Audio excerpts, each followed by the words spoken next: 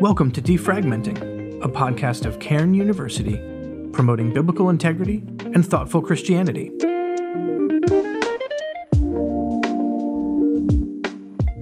Our world is becoming increasingly polarized, and we're prone to division before unity in any number of arenas.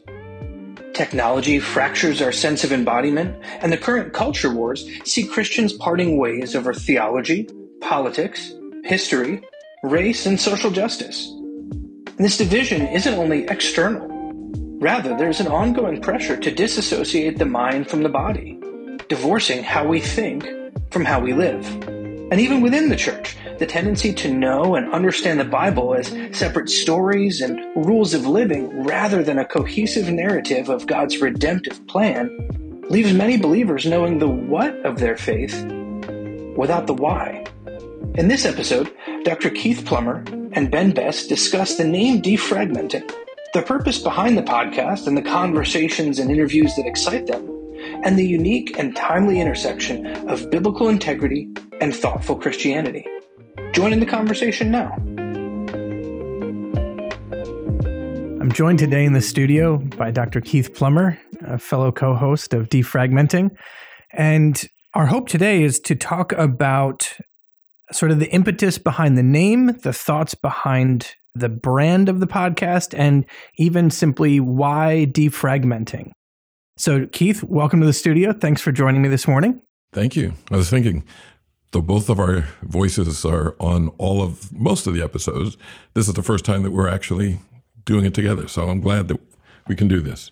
Yeah, me as well. I'm looking forward to the time.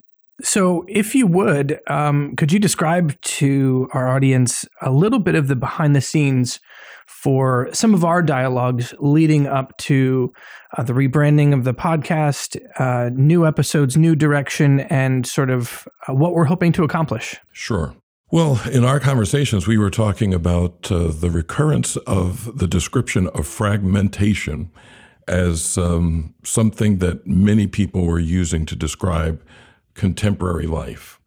And as you and I were talking, we were discussing how it is that from a biblical point of view, God originally created everything with an integrity, a harmony, and that with the entrance of sin into the human experience, there was a disruption, a fragmentation, a separation of sorts that occurred in a variety of directions.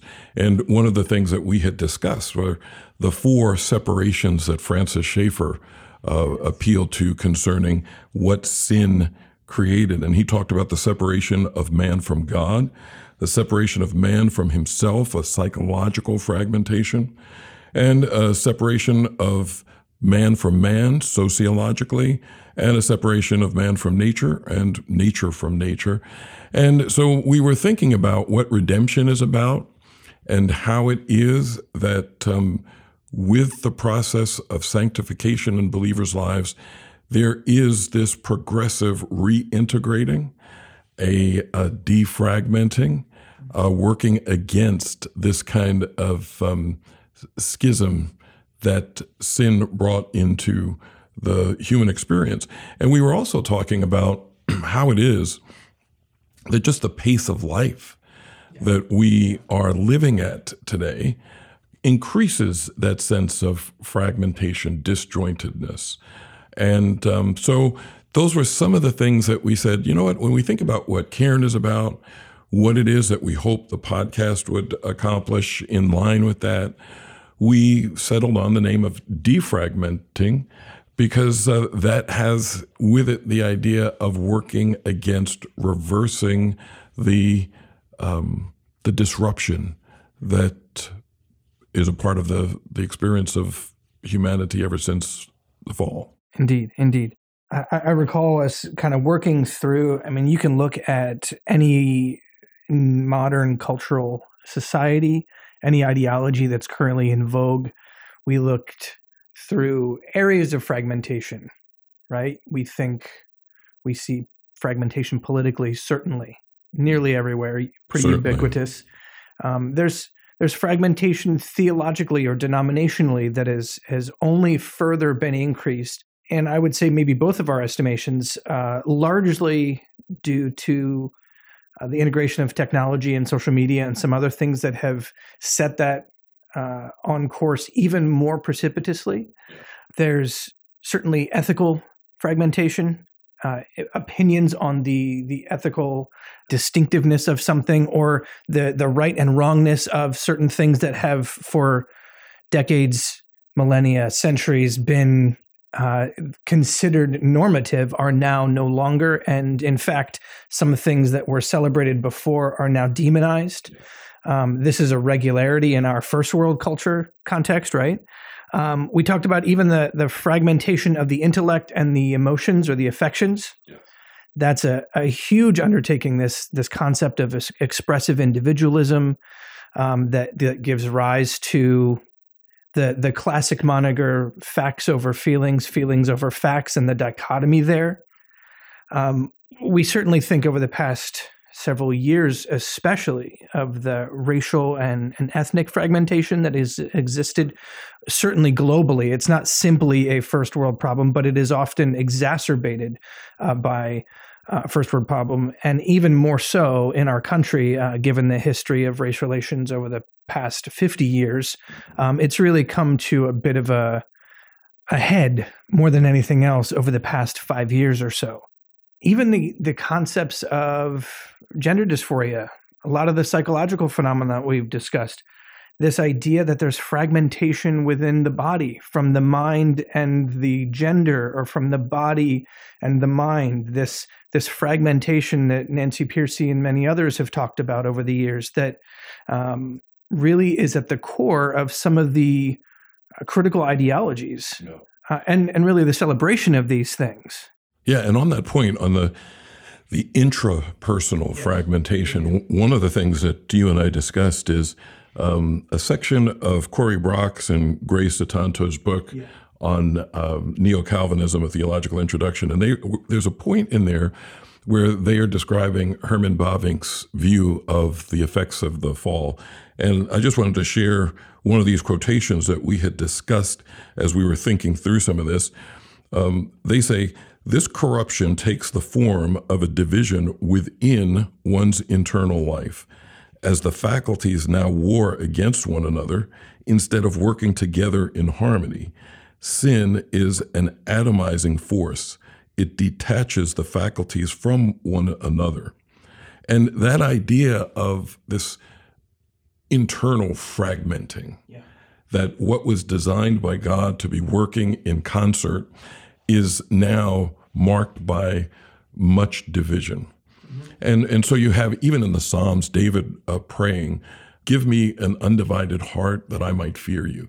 This phenomenon of this internal incoherence is something that in Christ, God is, by the Spirit, progressively working against and reversing. Of course, it won't be fully realized until we are glorified. But as we were thinking about the nature of progressive sanctification, we thought that it is appropriate to say that part of that is a defragmenting.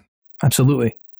Even as it's become popular today, I don't want to go so far as to say class warfare, but even the socioeconomic fragmentation that we've seen, this reality where, especially leading up to the global pandemic, you had an attack on wealth in general, that there was this disgust with wealth, much like many of the sort of revolutions that have led to the deposing of kings and such in the past. There was a worry from those with wealth that there was simultaneously with this, I thought it was quite ironic, with the rise of crypto and the rise of all these newly minted millionaires making millions of dollars on ethereal digital currency things that maybe 2 years prior were decrying the standards of wealth and the leveling of the classes and the issues in our country, even of the one percenters holding all the power, and that structure needs to be dismantled. But even simply something as interesting as the power structures that exist, and this goal to tear down the power structure, certainly in our country, has been a largely liberal ideology that is bent in many ways on even a socioeconomic agenda. You have the same thing in intergenerational fragmentation, as it always has in some ways. There's a reality where the older generation, those who have come before, you get the comment, right? Like, all right, boomer, that and such. And now, the millennials and even now Gen Z is being blamed for all the ills of society by one generation. And now all the rest of us moving after are looking back and blaming everybody else, or it seems to be the case. Yeah. And all of that, again, is propelled by the vitriol that you see online and this lack of logical and cohesive thought, this slower methodology that's much more instead in our time now reactionary and not marked by calm and rational thought, but by sort of the ideas of triggered or even the language that we're using. There's fragmentation everywhere. So part of, I think, just the reason that I wanted to bring this up is because when we look around at the issues facing Christendom in the modern era, it is rife with fragmentation. We see it everywhere. And some of it, it's easy to see, and others is far more subtle. Yes. Can I add another example of fragmentation that we discussed?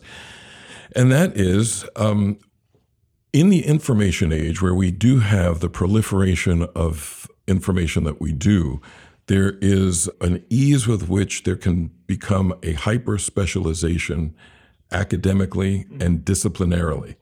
And so in the area that we are working in a university setting, we want to make sure that while we do recognize the differences between the disciplines, that we don't give in to such a specialization that we lose a sense of how it is that the disciplines are related to one another and how all of them are related to God and what he's doing in the world. And so that's another form of fragmentation that is exacerbated by the fact that we do have the ability to amass, to accumulate, and to communicate information with such speed. And so that was another aspect that we were saying, we want to, through the podcast, do some things that will help people see how it is that these relations actually do exist.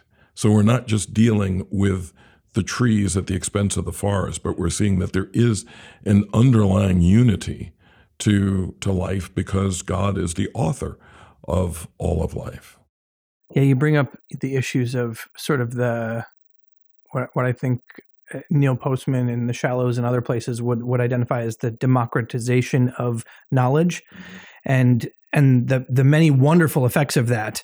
But one of the downstream detriments is the maybe not implausibility, but the questioning of expertise. When everybody's an armchair expert, there's a question of credential and expertise that leads to that. And now it seems that everybody has the capacity to be an expert on everything. Yes. And so I think that those are maybe two distinct things. One is the greater difficulty seeing the connection of disciplines to one another.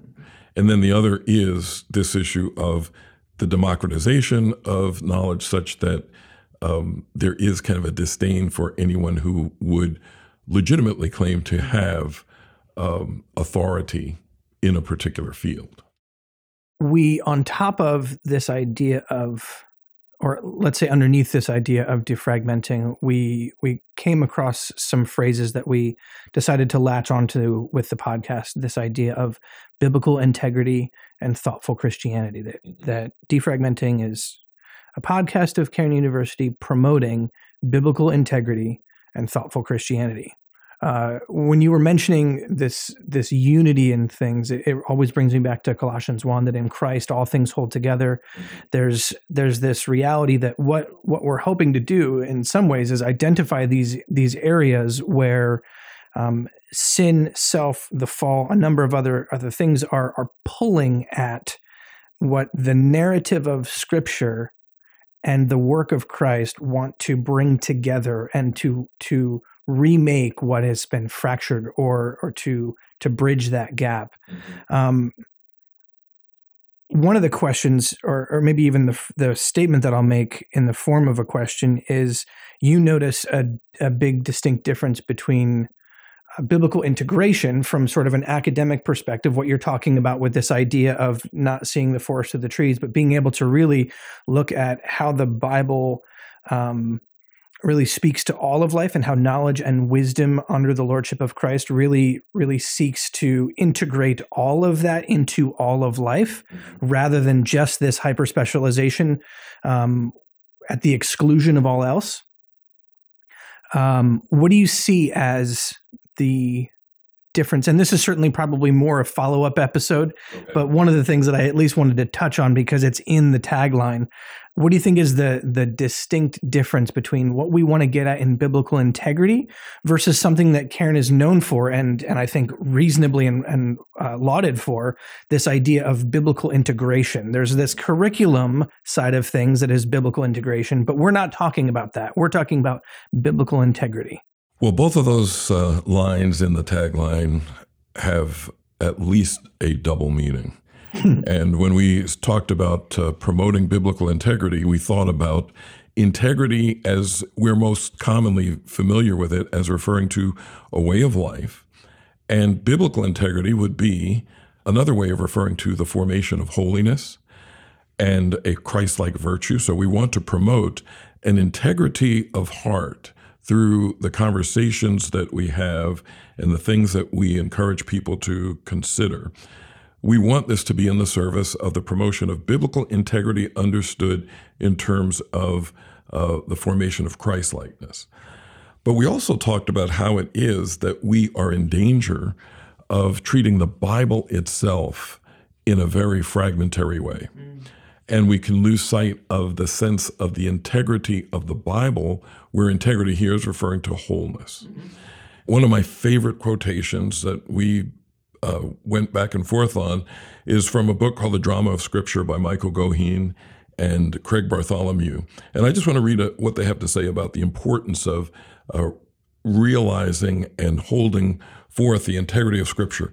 They say, many of us have read the Bible as if it were merely a mosaic of little bits: theological bits, moral bits, historical critical bits, sermon bits, devotional bits. But when we read the Bible in such a fragmented way, we ignore its divine author's intention to shape our lives through its story.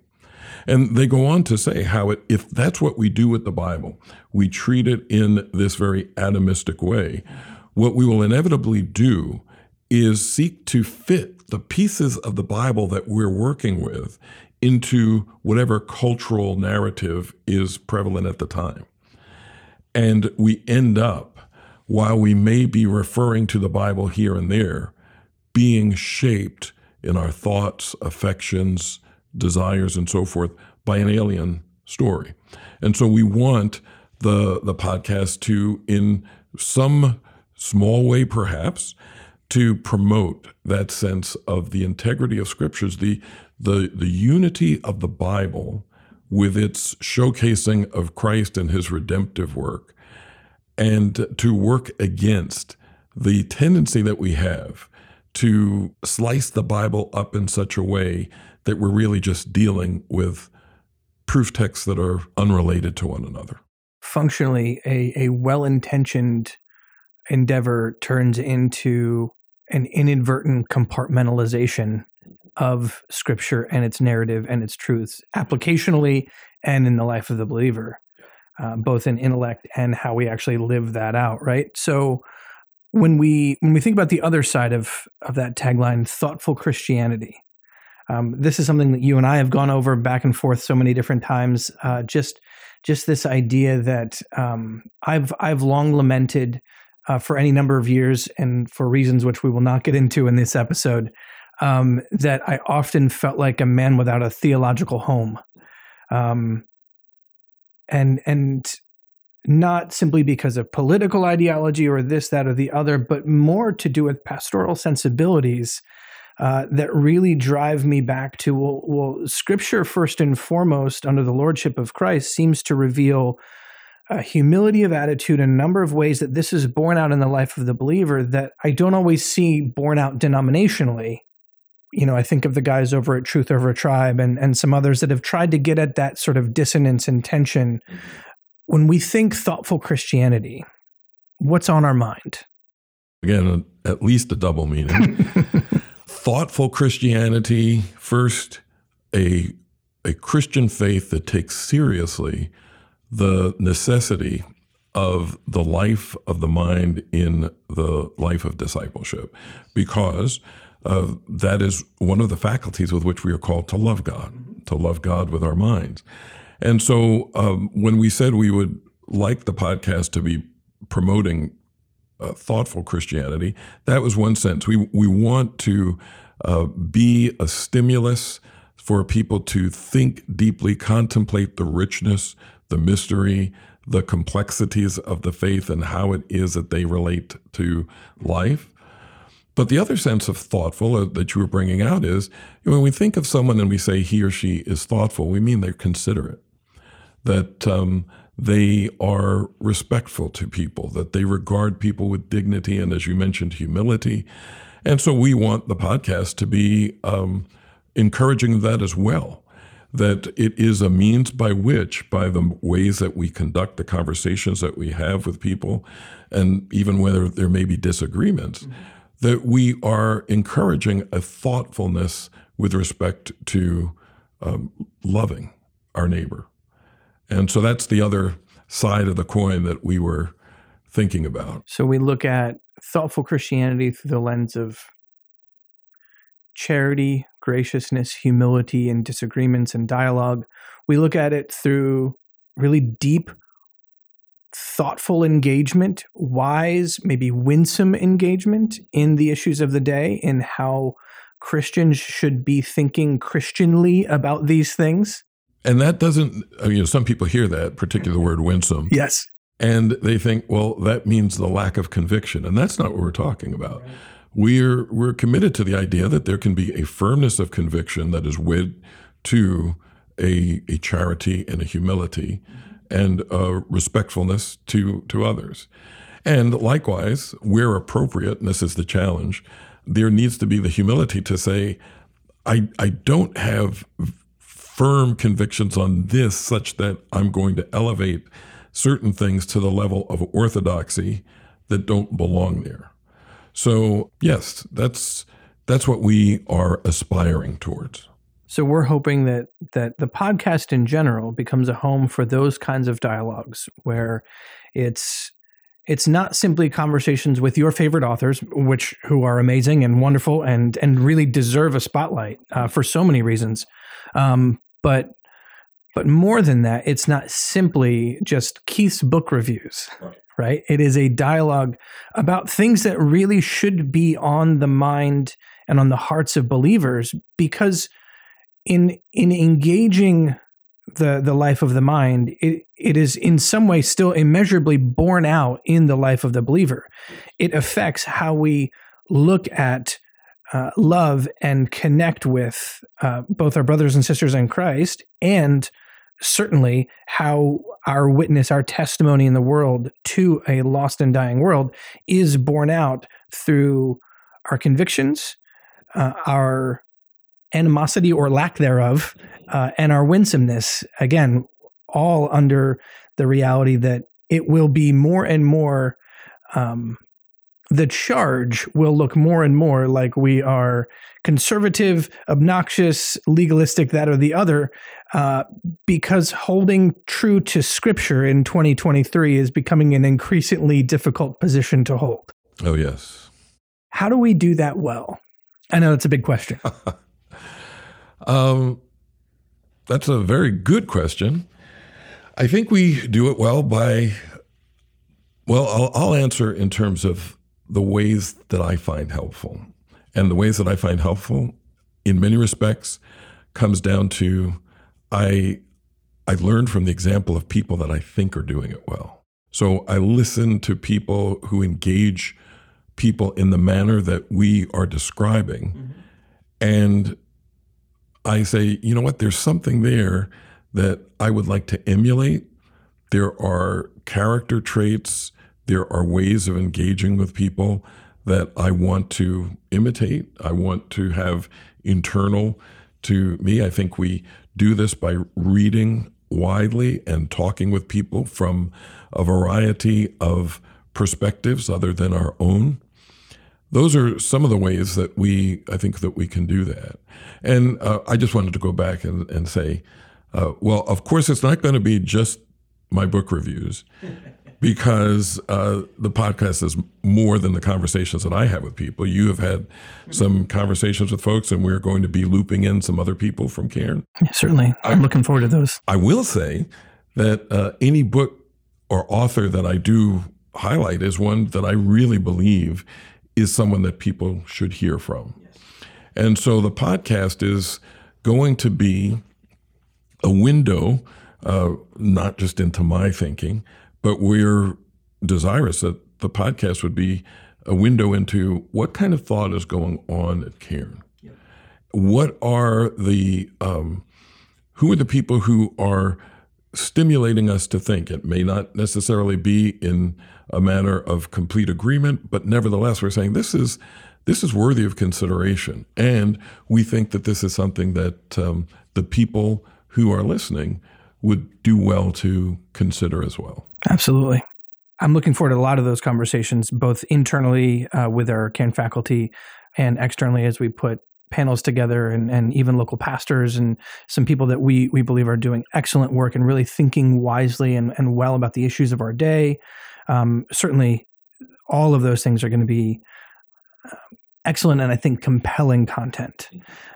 And the dialogue that exists and the camaraderie between you and often those that you're interviewing is really readily apparent as well. So it's been a thing that I've appreciated working with you over the years. One of the things I wanted to come back to is this idea of biblical integration, and it's sort of the overarching narrative or the overarching nature of why it's so important. And at the end of one of the quotes, the Goheen and Bartholomew quote that you used a couple of minutes ago, you mentioned, you didn't get that far in the quote, but one of my favorite pieces of it was that Scripture is no minor matter. A fragmented Bible may actually produce theologically orthodox, morally upright, warmly pious idol worshipers. Yeah, that is a great line. And an alarming line. Alarming indeed. It's one of my, I struggle to say fears pastorally, but it is one of my deep concerns with the state of broad evangelicalism, even as others have identified years and years ago of this sort of trend towards moralistic therapeutic deism. That when we take the Bible, snatch it from its context, use it more to proof text our particular views, really you're only doing more damage and creating your own little echo chamber. But there's a bigger piece at play there. What happens when we fail to see the whole of Scripture, the narrative of redemption, as you will, even in the class that we teach, narrative of redemption, rather than this fragmented approach to the Bible? Well, what they bring out, and I think rightly so, is that if the storyline of Scripture is not the primary narrative by which you are interpreting yourself and life, you are going to be interpreting yourself and life according to some alternative narrative. It's not a matter of whether or not some narrative is at play. It's a question of which.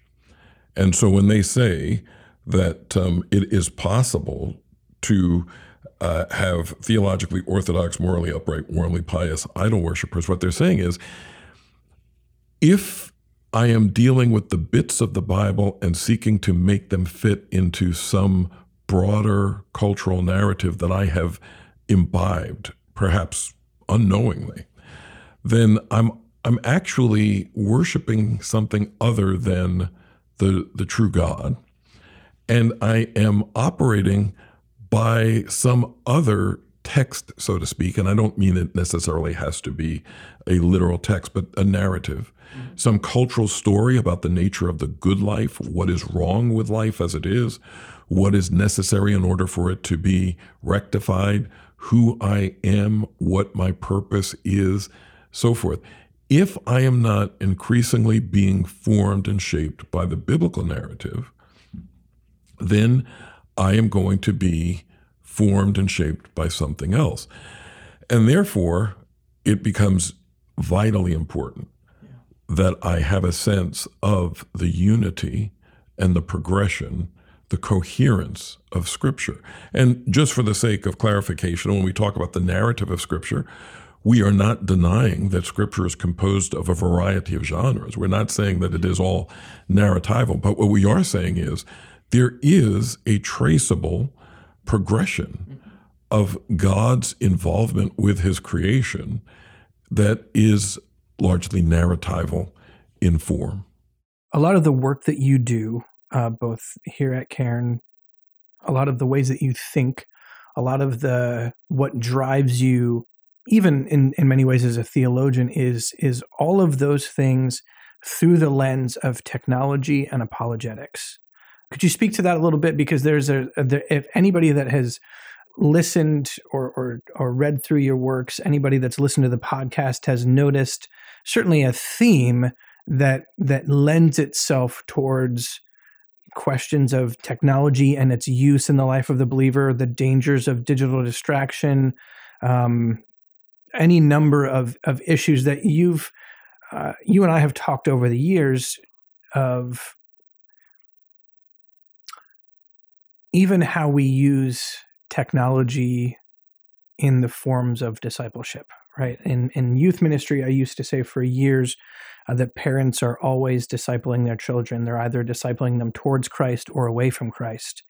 And I think the reality is that's true in nearly everything. It's not simply something that you latch onto parents, but that there's a reality, especially that the choices that you make technologically, the choices that you make by the content that you consume, by what you allow in, by the ways that we shape our lives, and really are shaped by the technologies that we allow in. I only want to touch on it because I think it's a theme that regularly comes up on defragmenting. Even the name itself is kind of there's a technological implication to it, right? Yes. I hope. I think what I'd want to do is I'd want to reword something you said. I hope it's not the case that I look at everything through the lens of technology and apologetics. That's fair. Sorry. But that I do think much about issues of technology and apologetics. And the reason that I think about technology is because we are awash in digital technology particularly. Mm-hmm. And some of my own thinking about this has been largely influenced by some non-Christian thinkers who I thought were rightfully putting their fingers on some areas of consideration that Christians should have been thinking about, but I didn't really hear them doing. Mm-hmm. And these are people like Sherry Turkle at MIT and Nicholas Carr, who wrote The Shallows, What the Internet is Doing to Our Brains, where both of them were looking at the societal and the personal effects of particularly information technology, the impact on things like our attention, our relations, our sense of self. And I thought, wow, they're rightly troubled by some of the things that they say. And neither of them would be, and nor am I, contrary to what some people might think, neither of them would be anti-technology, but they were saying we need to be more discerning about the impact that our technological use is having on us, especially when it's uncritical, when we're not thinking through it. And what interested me was, here you had two people, neither of whom are making any profession of faith, rightfully identifying something, but lacking the interpretive framework, I would say the true interpretive framework, in terms of which to make sense out of why it is that this was even troubling to them. Yeah. And so that got me thinking about that. And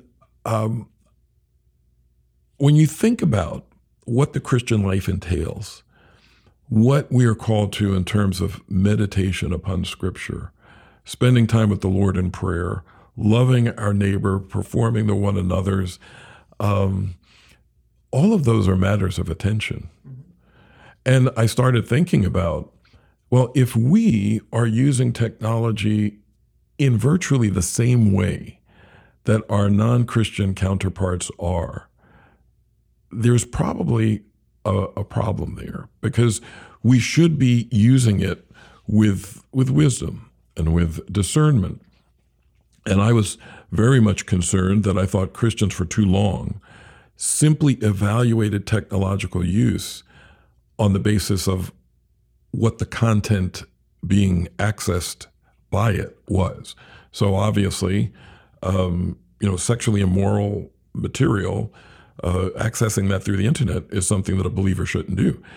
But to go the other extreme and say, and then, therefore, you can immerse yourself in it without it having any effect on you that might be directing you in ways that are other than what Christ-like formation is. I thought that is too simplistic. So people like Postman and the others that I mentioned, again, non-Christians, I thought that they had some valuable insights that really could serve us.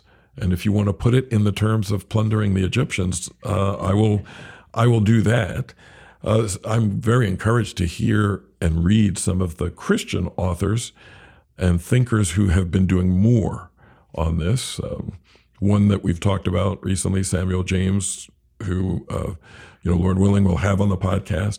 His book, Digital Liturgies, is phenomenal in terms of bringing together these areas of Christian theology, Christian formation, and technology and technological evaluation.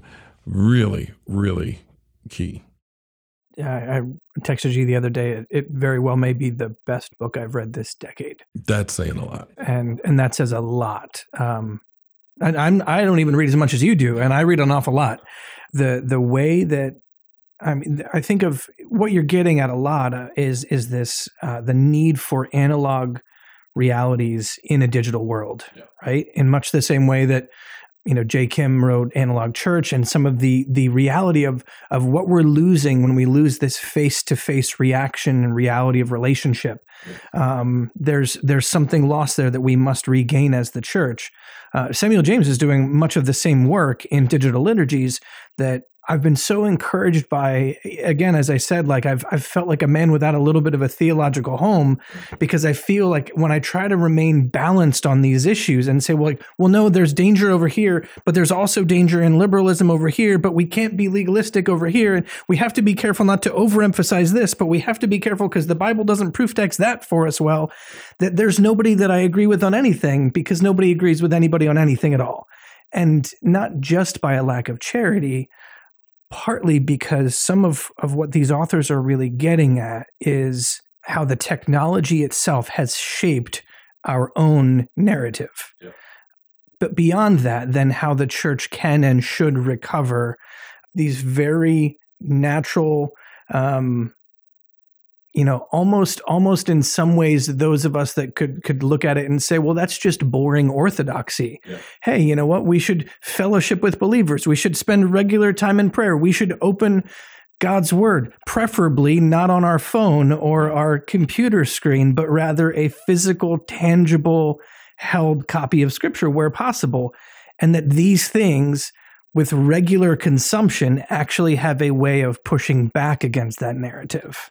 Yes. And we need to do the kind of deep reflection that we were discussing earlier with respect to asking questions like, what do things like the doctrine of creation and the truth that we are embodied creatures, biblical anthropology, biblical theological anthropology, I think is one of the foremost needs of the day. It would solve so many of the issues that Christians need to address in the life of our culture. Yes. Absolutely. And it should play into the decisions that we make about how it is that we're using technology. And I would venture to say this, because I had to, a few moments ago I said, contrary to what people believe, I'm not anti-technology. I mean, part of the reason that I got into this is because I love technology in many respects. But I was thinking, again, to quote Postman. Postman said, technology giveth, technology taketh away. And one of the things that he said is, the question of what a technology will allow us to do is no more important than the question of what it will undo. Yeah. And he said, And if anything, the latter question is more important because so few people ask it. And I think the reason that some people might think that I am anti-technology is that... Which is hilarious given your obsession, obsession's the wrong term, sorry, that's pejorative. Your substantial love of Wordle and Twitter or the X platform and any number of connections there. Yes, and my phone. And, so it's not an anti-technology thing. But I think what happened, and I think this is so with evangelicals largely, evangelicals have tended to be such early adopters that if you ask the questions about technology, almost inevitably, you are going to be labeled as anti-technology. Yeah. And I'm just saying there are questions that we should be asking, and there is a value in asking these questions. And it's not, in asking these questions, we are not necessarily denigrating technology. No. But it's right to have the question more deeply of form than simply content. Yeah. Something that Samuel James and others get at, this idea that many evangelicals will adopt technology, use it well, and say, okay, there's positive, beneficial uses. We have to be careful of the misuse of it, but really is mostly delving towards the issues of content. Yeah. Okay, be careful scrolling on YouTube for too long. Be careful of finding your identity in social media. Be careful of not going onto inappropriate and sexually explicit sites that denigrate this, that, and the other. And those are all good things to say. You need to be very, very cautious of, but they're content based, not based in form and medium. And right. You're just as much wanting to ask questions about form and medium while not being anti-technology, but right. to say legitimately these things are forming our habits online. Yes.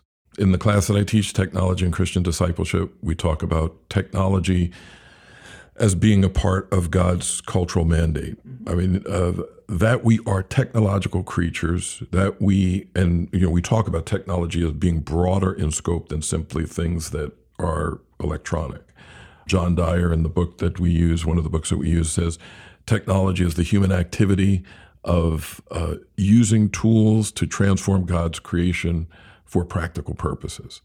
And so technology in itself, understood in that way, is not a product of the fall. Right. So we need to understand technology with respect to creation, but we also do have to understand technology in relationship to the fall. So those are technology rightly apprehended and technology wrongly apprehended. Yes.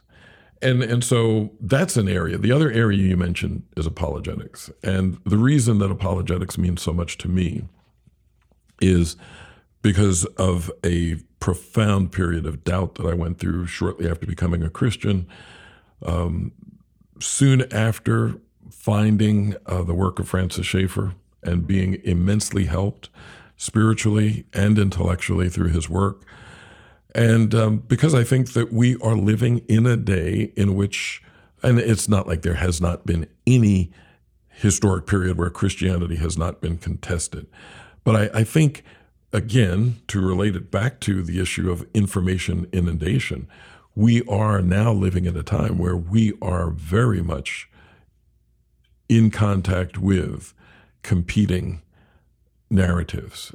And I think particularly for our young people, this is something that we have to, as a church and as families, as an institution such as Cairn, we need to be helping people understand why it is that Christianity is credible, but not only intellectually, but ethically, that it is good in addition to being true, and that there is a beauty in it as well. So those two areas are areas that I give a lot of thought and attention to. Well, Keith, as we wrap up, you brought up Cairn University and even as an institution, the kinds of things that we're seeking to do in helping young people that are coming to us think wisely about these things, all from the biblical worldview. Whether it's how to think about technology, how to think about theological integration, both of the self, of the scriptures, finding a way to help students latch on to the beauty of the sovereignty and lordship of Christ, and yet this reality that we are called to the good of the city, the flourishing of our culture, that has a massive implication on gospel impact to the lost. I'm thrilled to be at, I know you are as well, an institution that thinks these ways, that helps others to attempt to think these ways, that attempts to make resources for the church and our students. So in the future, all of these conversations are really bent and built on that mission, to provide resources for the church, for pastors, for parents, certainly for our own students and faculty as they think through their educational endeavors. But we hope it's bigger than that, right? We hope that as we're bringing these authors, these conversations to the fore, that it has any small measure of impact. Widespread impact is wonderful if we have the ability to, and should the Lord bless us to be thought leaders in these areas, wonderful. But in our own individual local church contexts, in your role as the dean of the Divinity School, in our roles at Cairn as we seek to make much of Christ and produce men and women of character in church, society, the world, how do you feel we can continue that endeavor? Certainly in my mind, it focuses on the supremacy of Scripture, the centrality of the gospel. When you think about teaching students and sort of the next generation and the litany, the myriad of issues culturally that they're facing and what's coming, what's your hope?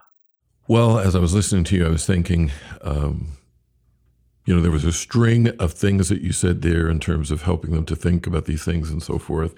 And I was thinking about something that I often pray before class, in class, and that is that the Lord would be pleased to use our intellectual endeavors to make us better worshipers. Mm-hmm. And that is what I really hope. It's my hope that we would be instrumental in stimulating, as the scriptures say, one another to love and good deeds, that paramount of which is the worship, the adoration of God, submission to Him, being entranced by Him, and seeing the ways that we think as being subservient toward that end. Mm-hmm. And also, we need to be conscious of what it is that we practice in terms of being consistent with what it is that we confess. And so as we were talking about the importance of embodiment and presence and so forth, I would like this to be increasingly an environment where those values are embodied, lived out, and that students see an alternative to the fragmentation of contemporary life that is beautiful, that is attractive, and that is intellectually and existentially compelling and satisfying. Well, the mission is fantastic. The endeavor is certainly worth it because Christ is worth it. I can think of no better spot to end than kind of working through our hope for those that listen and the goals for our students and anybody that this resource would touch. Thanks for your time, Keith. It's been, as always, a pleasure talking with you. Oh, it's mutual. I look forward to many others. Love the opportunity to spend time with you, Ben. Thank you.